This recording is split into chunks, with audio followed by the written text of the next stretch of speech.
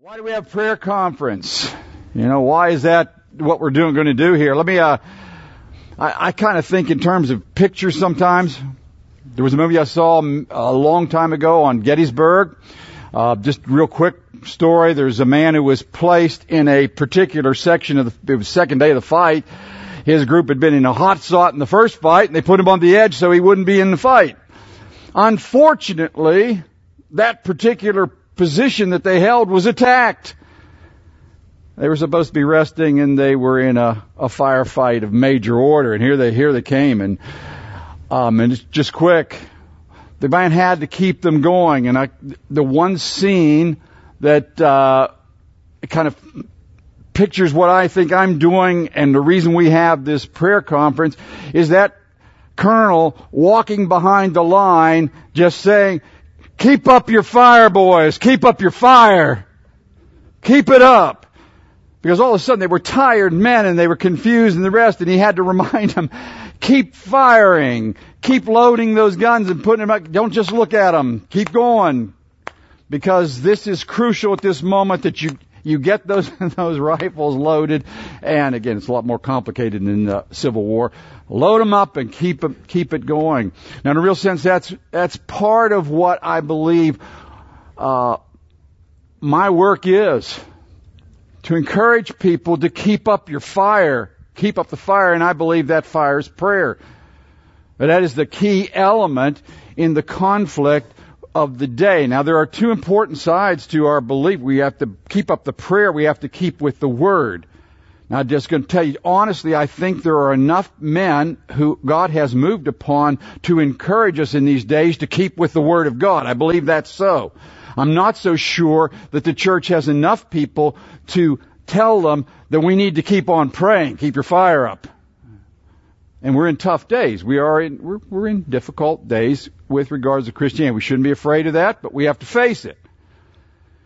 All right, so that's kind of my thought. That's why 20 years ago, when I had a chance to do this is the first time we ever had a conference during school. We always had them in the summertime. But I wanted to have a prayer conference because I wanted to get people who prayed together with kids to mutually inspire one another so that we would go forward with prayer. Now, again, I'm saying that because I'm now going to do something I loathe to do. All right? But I'm going to do it anyway. I wrote a book. I am not going to make any money on this book. Right? But I wrote it for a reason. That was the lesson that I got when I came here. That the reason why most failures take place is because men don't take prayer seriously. People don't pray for one of two reasons.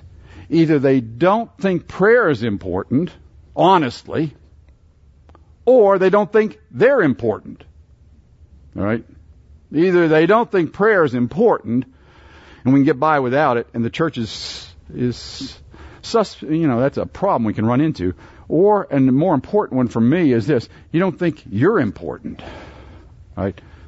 And so, as I was going through school here, Mr. Carroll went through a book. It was an old book from the Victorian era, in which he described, this man talked about the lessons that the Lord taught in prayer.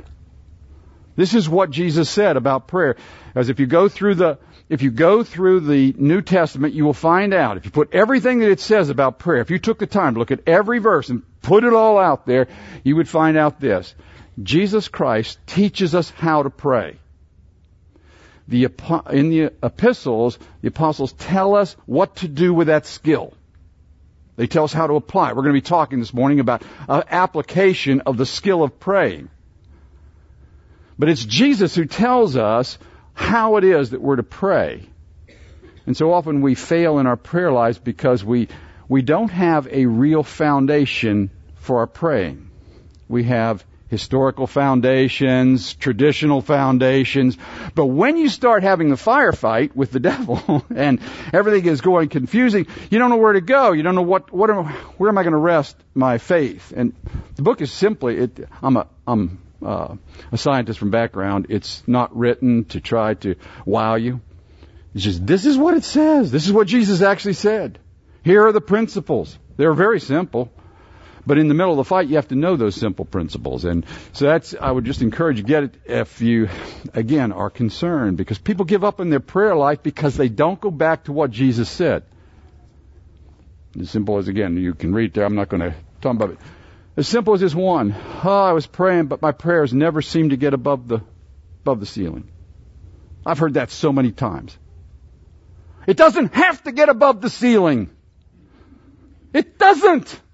Because when I direct my heart towards God, He always listens. He says so.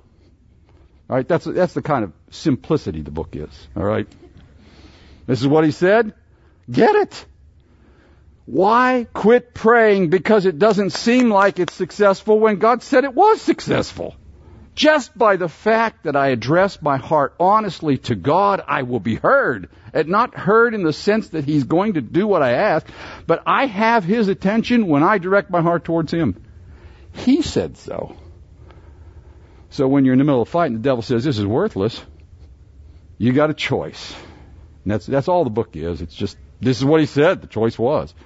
Just to make sure that we have that foundation so that in the conflict we don't go back to traditions and we don't go back to things that may or may not be so, not even encouraging stories, but go back to what does it say? This is where my faith has to rest. If we're going to believe that the Word of God is the truth, then we should go back to it and hold on to it. So now I've done that. I don't think I'll ever do that again, but anyway.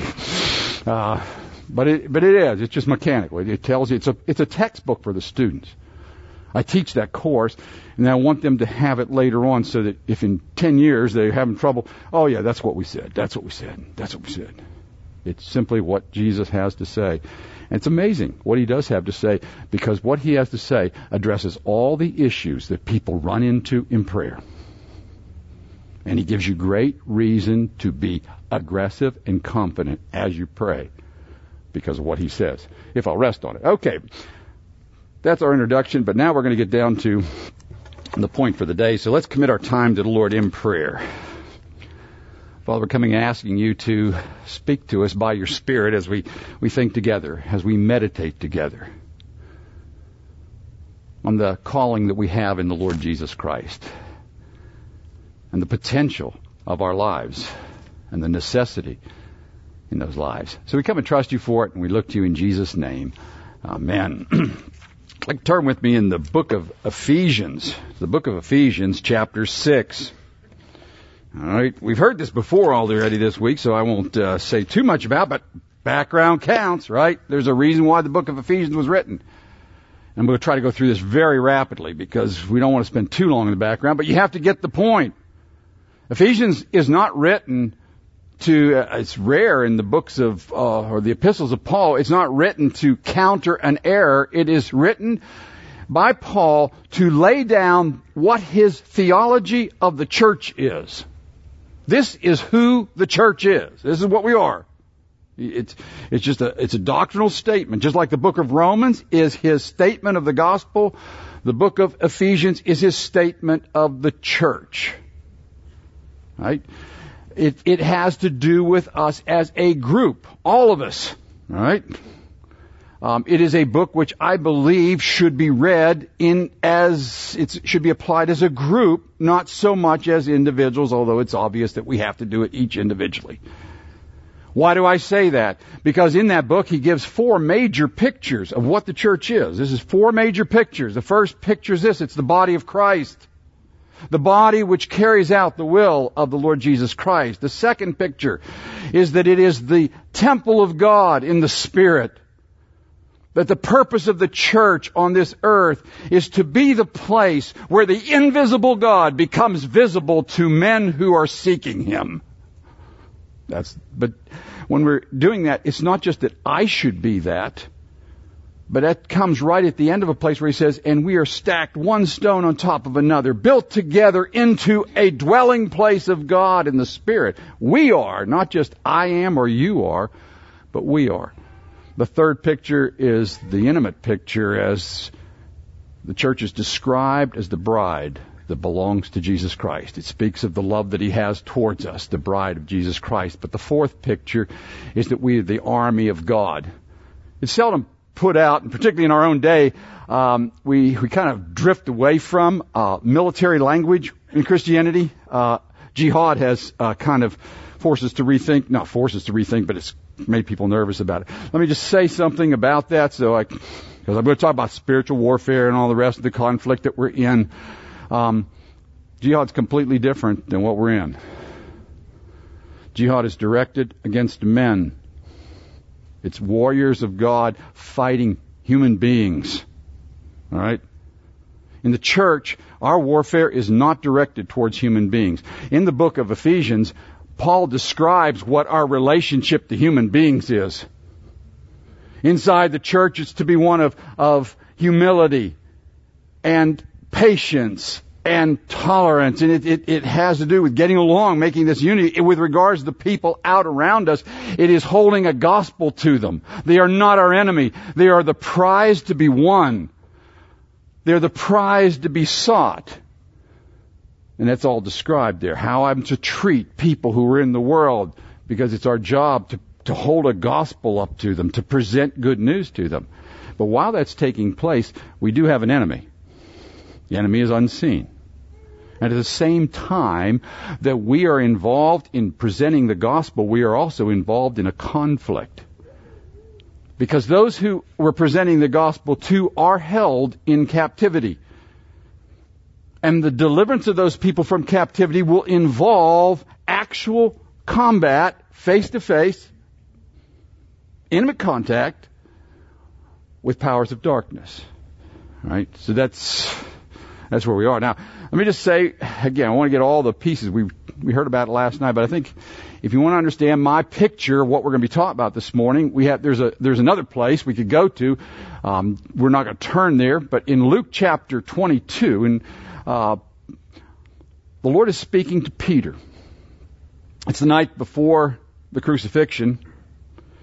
It's right before he tells Peter that he's going to fail. But he says this, Simon, Simon, Satan has demanded permission to sift you like wheat. How about that? Now, in getting a spiritual conflict, you got to get that clear. Satan had to demand the permission, right? He had to demand it. Devil can't do anything to a person who belongs to God apart from the hand of God. So that keeps our spiritual conflict in balance. We heard about that last night. That's important. But the other side of it is this. He demanded the permission, and the implication is he demanded the permission, and it has been granted to him to sift you. And it's not just talking about Peter there. It's a plural. It's the disciples. That night was going to be one terrible night for the disciples. Right? And God has allowed that. And Jesus doesn't just encourage Peter. Remember what he says. I think it's one of the more precious things when you've been through life a little ways. But I've prayed for you. And at that point, Jesus is speaking directly to Peter. Peter, you're going to be sifted like wheat. And he knows. Jesus knows what Peter his response is going to be. He knows the failure of that night. He knows the temptation he'll be under and how he will fail. He knows the bitterness that will immediately enter into Peter's heart as he realizes what he did. He knows this is going to be a really, really rough night for Peter. But I've prayed for you. And then comes this tremendous statement. And when you're restored, when it's all over and everything's put back in place, I prayed for you that your faith wouldn't fail. And when you are restored, isn't that tremendous? But between he's demanded permission and when you're restored, Jesus said, I prayed for you. And that's mysterious. And Jesus doesn't try to sort it out. It's mysterious that Peter would be kept because Jesus prayed for him. The Father was going to allow it. And that brings us into this important matter of spiritual warfare and our conflict that we're in and our responsibility to pray. And that's what I want to think about today. I figured in the third period we had to have something really simple. All right? There are many, many different aspects to prayer.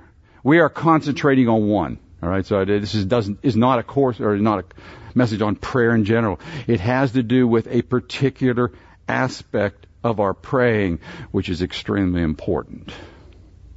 Just before this verse, it's at the end of chapter 6.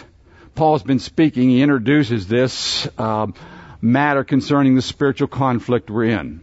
So I want to look at that and read, starting at the beginning of that section in chapter 6, verse 10. All right, I'm just going to read part of that. It says, "Finally be strong in the Lord and the strength of His might.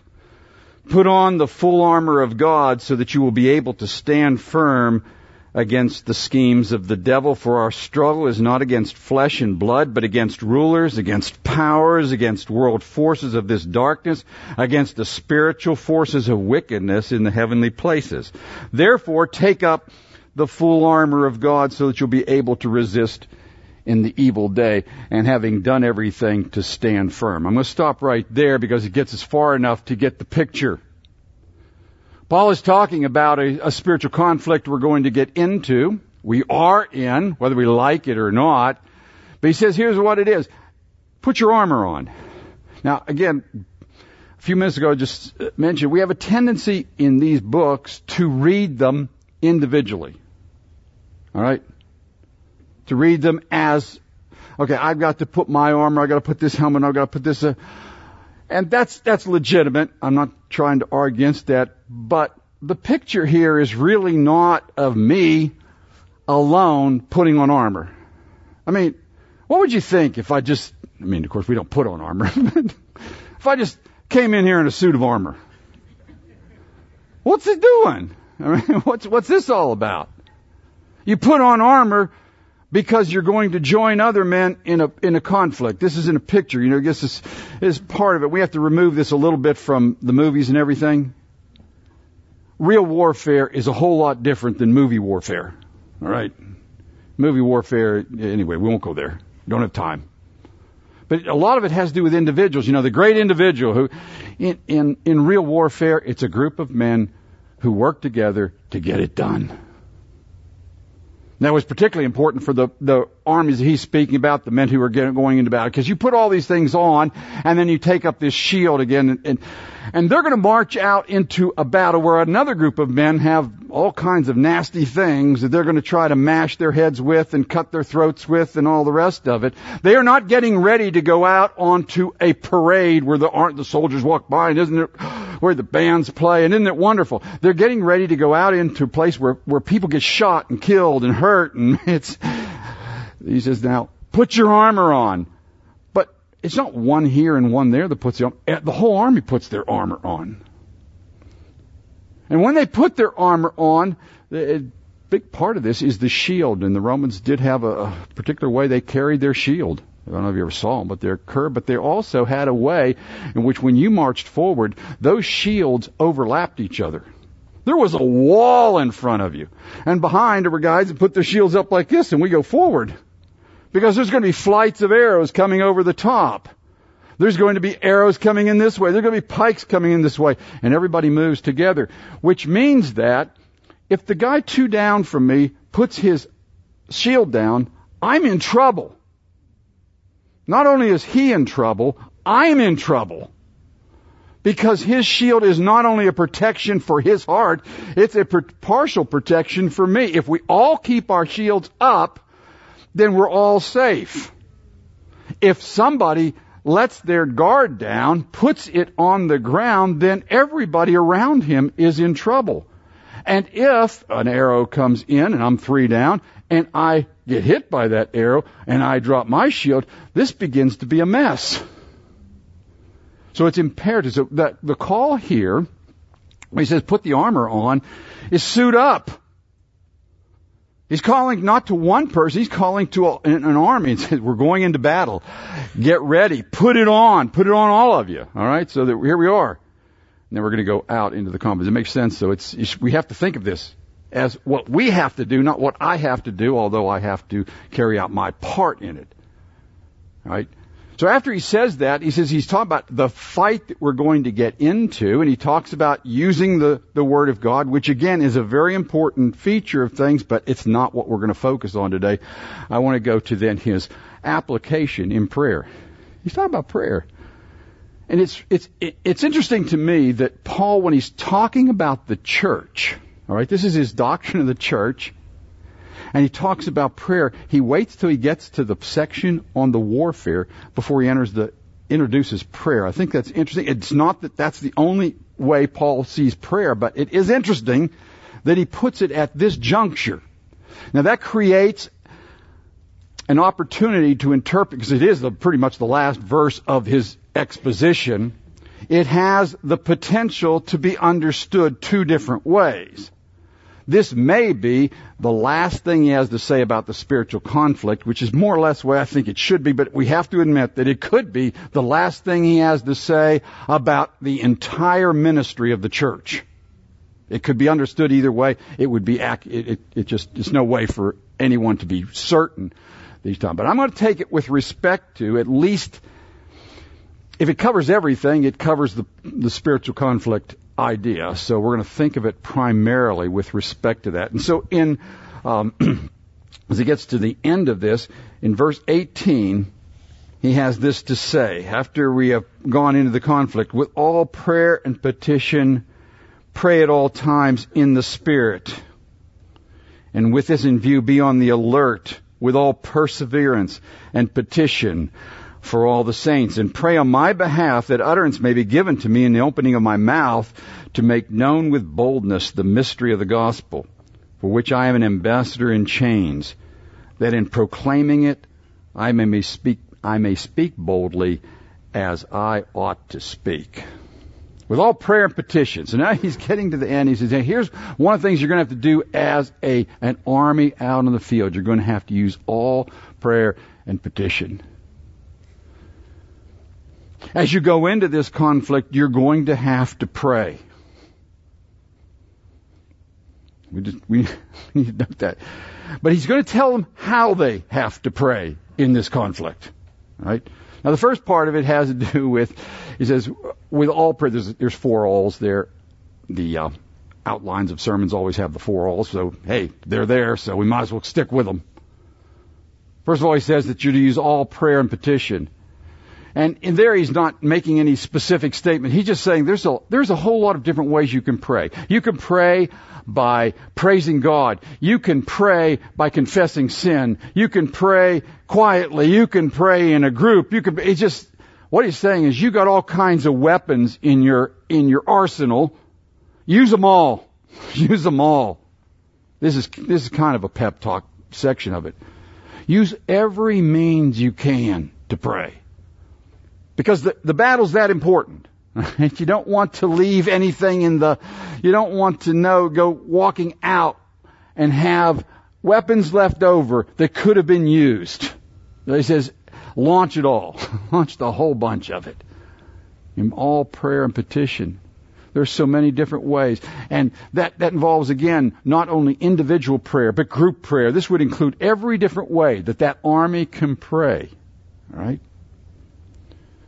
It's extremely important. Again, we heard a little bit this morning about that letter. It kind of brings back a lot of memories. All right? I know some of those people that he mentioned. If you read that letter, he says there were some people who were already planning to come. I wasn't one of them at that particular point, but I know the men who were. Takes you all the way back to here. Why did Mr. Carroll start this? Well, he told me one day, I started school for this reason.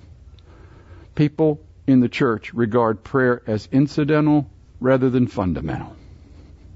That's what he said. They regard prayer as incidental rather than fundamental. And they don't know the enemy they're up against. And therefore, they get beat up in a lot of ways that they shouldn't be beaten up. Church has a lot of wounded that should never have been wounded if we would have realized the importance of prayer and the nature of the conflict we were in. So use all the prayer. He says use it all. So one of the reasons, again, maybe the most important course I took while I was here was the prayer course. It was a very life-changing event. as I began to think about what the Bible actually says about prayer and the importance of that. So he says, when you go into this conflict, pray, use every means you can. Then he says to pray at all times, all right? You get to all times. All right? In other words, you can't let up on this. All right? You can't let up. Once you're engaged in a conflict, you have to finish the conflict, right? Somebody's going to quit first, right? In a battle. Somebody quits first. Who quits first? All right? Remember, I've given the illustration many times. It was one that I keep remembering when I have to pray. When Duke Wellington said he asked whether his soldiers were better than French soldiers when he was fighting Napoleon. He said, no, they're not. But they're just as good for 5 more minutes. That's all it's just the difference. Sooner or later, in those days, when the armies collide, somebody will give in. Who will give in first? All right? And this is part of the pep talk aspect of it. I wonder, so often for the church, it's the church that gives up first. We desert the place of prayer before the conflict's won. And then we have to mop up the problems that occur in that. And so he says you pray at all times. Keep on going, right? But you pray in the Spirit, and that part there just means this. He doesn't describe it there, but to pray in the Spirit here, it means to pray in coordination with the Spirit's purpose. It's very important to Paul. There's 3 letters that are written simultaneously, or pretty much simultaneously. We're here one in the evening. Philippians, Colossians, and Ephesians. They all have very similar vocabulary in them and very similar themes. Paul's got something on his mind, all right? And he's coming there to pray in the Spirit. If you put all that together, he's very concerned that you and I understand what God is doing on this earth. In the book of Colossians, he said, I'm praying for you that you will be filled up, overflowing with the knowledge of the will of God. And that's not a knowledge of what I'm supposed to do with my life. That's a knowledge of the program that God is bringing to pass from the beginning to the end. There is something God is doing on this earth.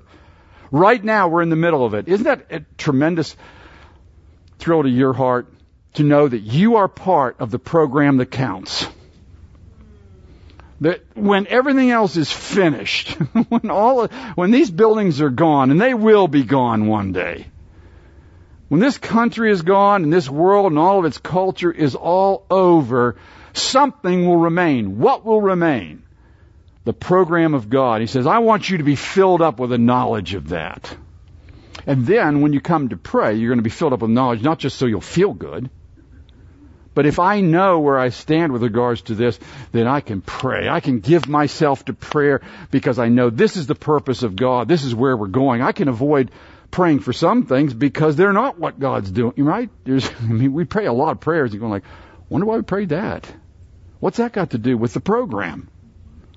What does that have to do with what's happening over here? It'd be like a guy that is on a football team and the guy, hike and he runs off the side.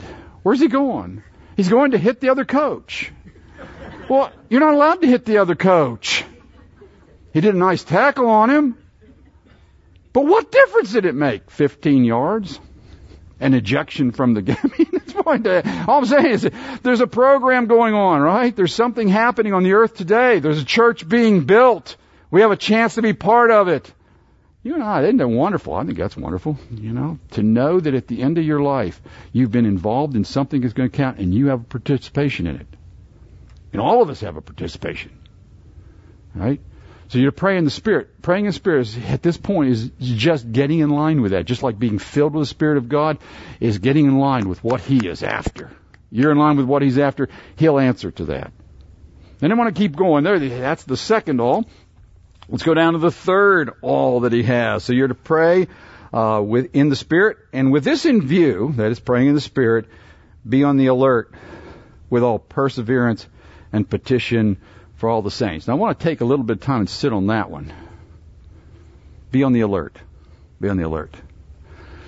Being alert is a trained response, right? Everybody in here is alert to different things, all right? We're alert to different things. I often use the illustration that I think I see more birds than most of you see because for 50 years I've been a bird watcher. It's a cheap, let me just say, when you're in my condition, it's a cheap entertainment. All right? The birds are free. All right? All you got to have is a pair of binoculars about it. This is your whole equipment and a book. Once you've invested in that, there's no more. How many hobbies stop investing after a book and a pair of binoculars? Wherever you go, there happens to be a bird. And then when you're done, you don't have to clean them. All right? So anyway, it's just an easy, cheap entertainment. But anyway, nevertheless, I think I see them. Why do I see them? Because I've trained myself to look for them. So that when I walk outside, I hear them. Why do I hear them? Because I've trained myself to hear them. And it's almost ingrained now. Oh yeah, particularly this time of year when you're listening for, they're coming. The new ones are coming through for the spring. All right? And that's the way I've trained, because I'm alert to this. We are living in a society, let's face it, we're living in a society which has trained itself to be alert to offense. That is the society we live in. It's across the board. Everybody is alert to somebody crossing them. And if they can't find anybody that's crossing them, somebody who's crossing somebody else. So we'll borrow offense. All right? If you can't be offended on your own, be offended for somebody else. And again, it's a cultural thing, but we're being trained to do it, right? You're alert to that. All right? You've been trained to be alert when you walk into a store about whether you have a mask on or not have a mask on. You're very alert to that. And people around you are alert to that. They've been trained to alert. Now, all I'm saying is this. You're trained to alertness. Some people are alert to the stock market. They know what's happening and know how it's happening. They're watching every day on that. Some people are alert to the weather. They're alert. There's lots of things you can be alert to, right? Now, Paul here says that if we're going to pray, you have to be alert. That means you're paying attention. And you know what you're paying attention to. All right?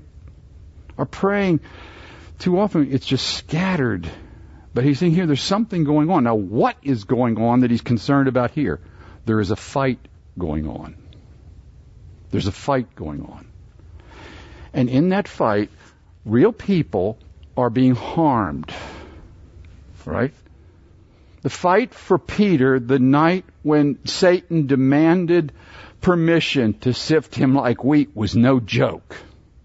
I can't imagine what kind of emotional turnover took place as he committed himself to follow the Lord, as he got into that group, as he was ready to stand with the Lord, and then it began to erode on him, and he began to realize what this was going to potentially cost. And then he backs out. He denies the Lord. He hears the cock crow and he realizes, I've done it. I did what I said I wouldn't do. And then he goes out into the weeping and bitterness. This is not a joke. This man's whole future could be on the line, right? Now maybe you don't think so, but I've seen enough people who gave up. I can't go on. I've messed it up too far. I've done too much. I'll never try that again. Right? Because of failures, because of defeat, because of all the rest of it. He's being sifted. And all around us, he's being sifted like wheat. All around us, we are in a conflict. And the same devil who asked for permission that night is taking advantage of every opportunity God is giving him to attack the brethren, because that's where his primary thoughts can be. And he says, now, if you want to be in this conflict, you want to pray, here's how you have to pray. You're going to have to be alert to where that is happening right around you. Right? And then you're going to have to do what? You're going to have to pray with, next word is perseverance. Perseverance. That's where you're going to have to enter into this and keep standing before God. Now, I want to say again, we could take this with respect to trusting the Lord for some things, all right? So we had to pray. Mr. Brazier was speaking about this morning. We had to pray one time for an entire year. We lost our capacity to bring students here. And we didn't have any clue which way to go, and so we were asking God to show us how we could bring students. That's a legitimate answer to prayer, but it has nothing to do with what we're talking about here. That wasn't the conflict. Because the prayer that Paul is describing here is prayer for the other people in the line.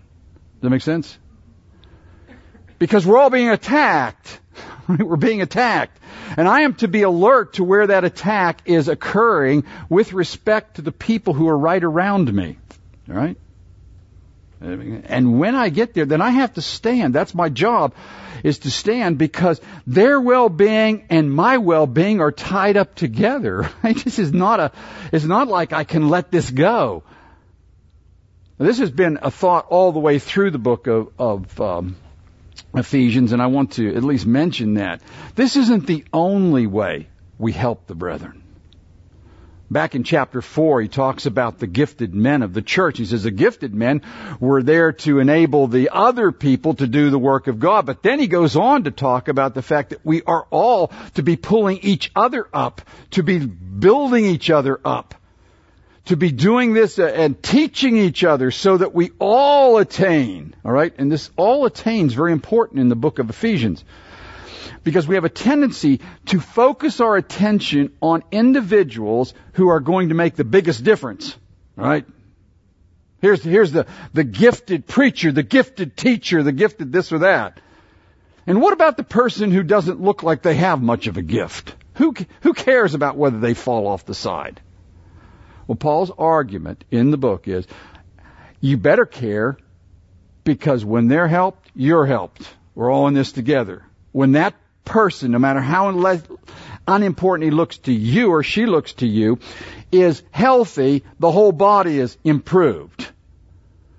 So if you have any question about whether that's true, just take a hammer and mash your little finger. How much do you use your little finger? Not much. Mash it. Mash it good. And then tell me whether or not that affects the functioning of your body. All right? So it's not the most important part. But Paul's argued that we have to build one another up. When he talks about the fullness of the Spirit, he says, this is what it means to be filled with the Spirit of God. Again, he's not talking about prayer here. He's just talking about the fullness of the Spirit. He says, here's what you do. Here's what a man does who is filled with the Spirit of God. All right?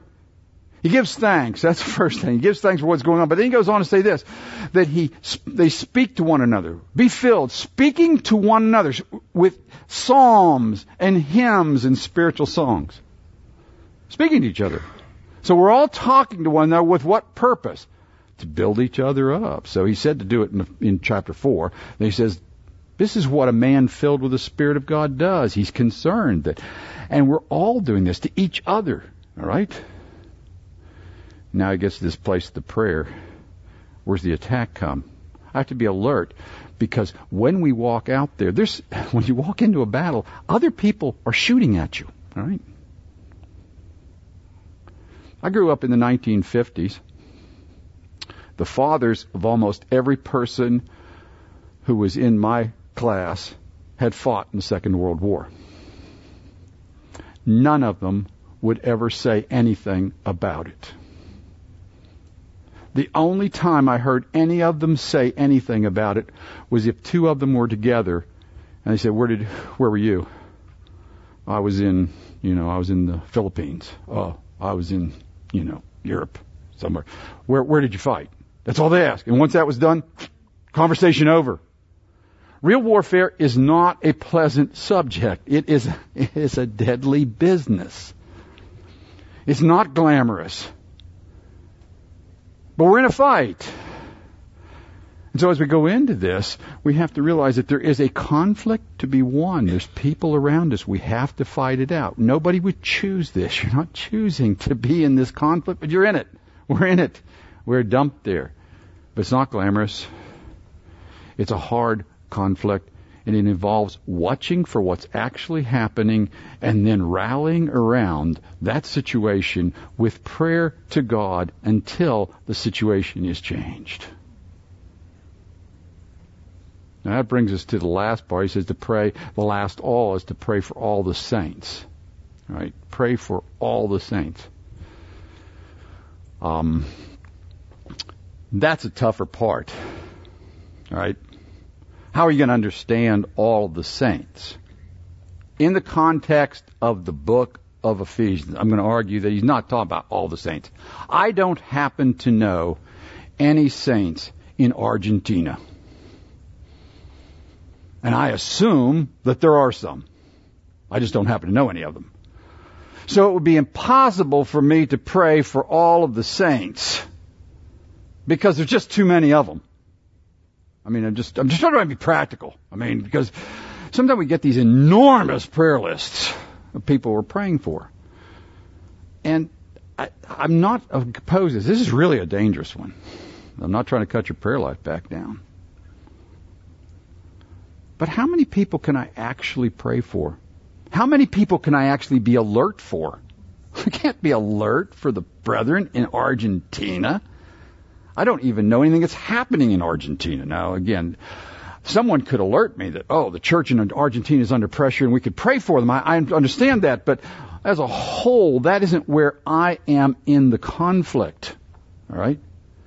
It's just like a battle line. Think of it, a big battle line going up to take. When you go into that battle line, you are only involved with a few people, right? Yeah, I mean, you're involved with your unit to get something done. You can't look over there and say, 2 miles away, I wonder if they're doing what.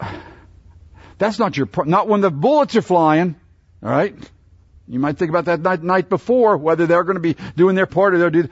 When it starts to really get into the heat of the battle, you're going to have to do your part, and you're going to be concerned about, you're going to be alert for this group of people right here.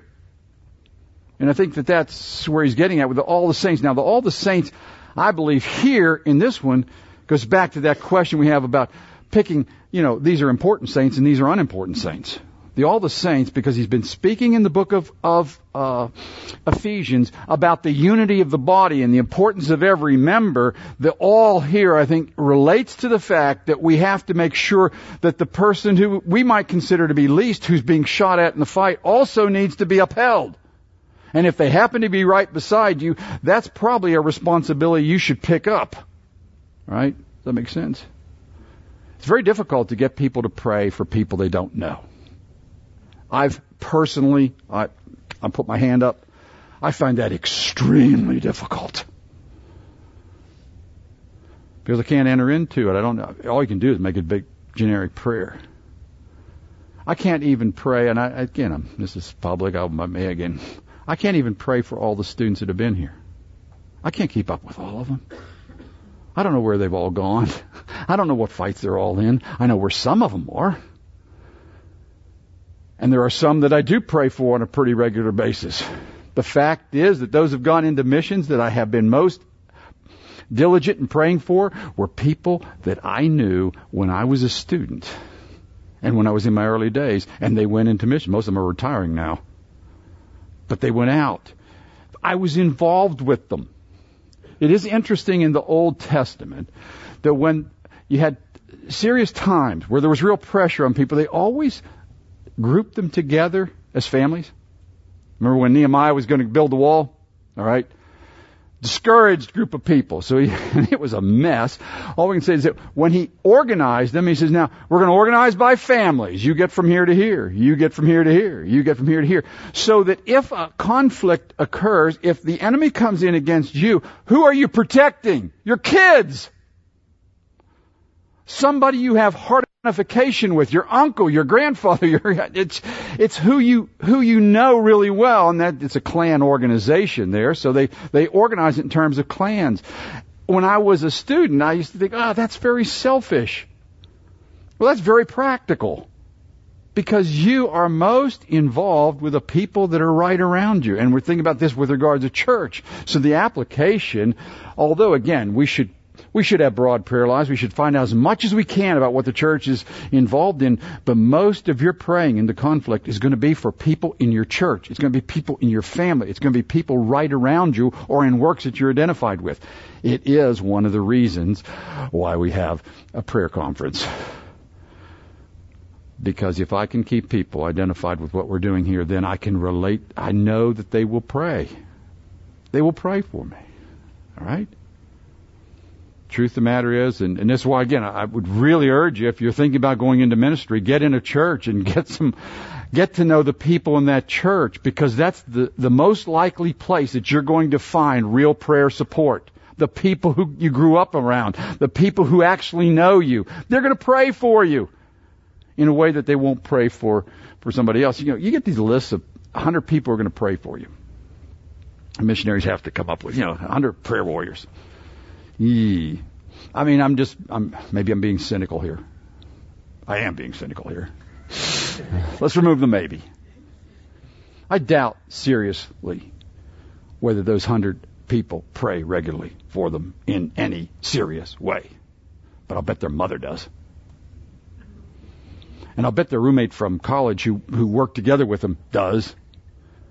And there, out of those 100 people, there may be 2 or 3 people who actually support what's going on in vital ways. Because they love them, they're identified with them, they know them, all right? Just like when you're building an army, you're trying to create camaraderie among a group of people because you know that, and that's what I'm told. I have never been a soldier. I have never been in combat. I want to say that. But I am told that in a combat, what you think about is survival of you and your group. That's all you think about. You don't think about the cause. You don't think about who's fighting over there. Your whole concentration is on the buddies you have that are going up together into this conflict. Now, Paul is talking about, now pray for all the saints, but all saints here, they're all important. All those people that are right around you. See, I don't have to, my job is not, I used to think this way when I was a kid. I was going to, be in charge of the whole world coming to know God. This is a big ambition. I'm going to be involved in vital ways in God. And then after a while you realize, you know what? About all I can handle is what He's given me right here. And somebody else might think it's a little work. It's big enough for me. Okay? It's big enough. I've got enough people to pray for right now. I've got enough people around me who are being attacked. And if we hold this line, that's all I can do. God has to take care of the rest of the church. And if I can help, again, I pray for people who are in missions because I know I'm in missions. And it's a little bigger than that. But how big a work can you do and be really alert with it? Otherwise, you're just guessing. He says, be alert and pray for all those saints. Now, how intense is this? How important is it? I want you to notice where he goes next. Paul, after describing that, says this. And I don't know whether you've ever sat down and really thought about this one, but here's what he says. And pray on my behalf. Paul is now going to make a prayer request. These people were people who had come to know the Lord, and their churches had been established, most of them by Paul. And it seems like it's more than just the Ephesians here, but anyway, we won't go into that right now. Pray on my behalf that utterance may be given to me in the opening of my mouth to make known with boldness the mystery of the gospel for which I am an ambassador in chains, that in proclaiming it I may speak boldly as I ought to speak. There was a long time I looked at that and I just read past it as if, it's Paul just saying he had to throw in a prayer request. We have, what are your prayer requests? Let me think. I'll throw in a prayer request. All right? But Paul goes from praying for all saints. Now, please pray for me. And here's what I want you to pray for me. This is really quite an incredible prayer request. I'm asking you to pray for me that I'll have words to speak and that I will have courage to speak them. Now, that's an interesting one to me, because if you read in Corinthians about the Apostle Paul, the question of courage seems a little strange. Here's a man that's been beaten over and over again. He's been stoned. He's been in front of rioting crowds. The man's courage. But he says, pray for me. Now, again, I can't read it because I don't know. I want to back off here, and I'm not trying to accuse the Apostle Paul of anything. How intense can the conflict get? If a man of that kind of courage says, pray for me that I'll have courage, that I'll be bold in presenting the word, then he must be under some real severe testing, or else he's just talking in the wind, and I don't think Paul talks in the wind. because the conflict had gotten intense there. And I don't want to even try to guess what kind of thing. But he might have been close to the end. Maybe it was close to the time when he thought he was going to go to trial, and he began to think at that point, maybe it would be time. I'm making all this up. I don't know. I have no idea. Maybe it will be wise for me not to say too much more before the trial. I don't know. I'm just trying to think of something that Paul, of all things, could have. Why would he want to back off? The other side of it is this. There has never been a time that you ever note you'll never note in the Word of God when Paul was at a loss for words. I mean, under the most, in circumstances where I would have been panicked and they wouldn't have heard a word from me, I'm just going to try to figure out how to get out of here alive, he's still preaching. All right? Man, he's in Ephesus. That's where this was written to, in Ephesus, where the crowd is ready to eat him alive out there. And they said, you can't go out there. No, I need to go out there and finish this. I mean, well, come on, Paul. He still had his message to deliver and could have delivered it. He got stoned and went back to finish his message. He's never been at a loss for words, but he says at this point, I'm asking that you will pray that I will be given the words that I need. This is amazing. But what does it teach me? It teaches me, or I'm getting out of that Paul was under severe attack, and he was dependent on the church to pray for him so that attack would not subdue his ministry in presenting the gospel. And if that took place, we can have what we read about in Philippians, which I think was the last of the books. Again, I don't know the answer. I'm just guessing here. But I think Philippians is the last of the books right before he gets out. And he can say then that, hey, those in Caesar's household greet you. They've heard the word. And part of the reason why I think he could say at that point that this will come to my deliverance because through your prayers and the ministry of the Spirit of God is because your prayers also, or prayers before this, had meant that he was able to continue to minister like he should have ministered, not backed off by whatever it was that was forcing him to that request. I don't think the Apostle Paul would have made that request if he hadn't really needed those prayers, if there wasn't some pressure to that end. The fight is intense. What part of the fight are you in? That's the question here. What part of the fight are you in? You're in a church somewhere. You need to be in a church somewhere. You need to be identified with the people of God. Where is it that you have been placed by God to perform for His glory, to live for His honor? Around you are other believers. The prayer request that this particular aspect of prayer is right there. You have a responsibility. And your responsibility is to be watching out for the people around you. I think that's extremely important. I'm going to finish with this one. It's extremely important in our day because with the new pressures from the outside against the church, there is the danger of collapsing into self-concern about what's going to happen to me. One of the best antidotes to that is get your eyes up and alert for the people around you and fight for them. If a soldier keeps fighting for the group that's here, he can keep his balance. Once a person starts to become self-protective in a conflict, he becomes worthless to everybody around him. It's a tough day. I know it's a tough day, but it's a day that God gave for us, right? He created this day for us to glorify Him. You have been shaped and prepared for it. We have everything we need to live in whatever God puts in front of us. We have to believe that. That's what we heard last night. God creates the circumstances. And in the middle of those, what's our job? Well, the mind of the Lord was to take care of those around Him, right? He came from heaven to do this.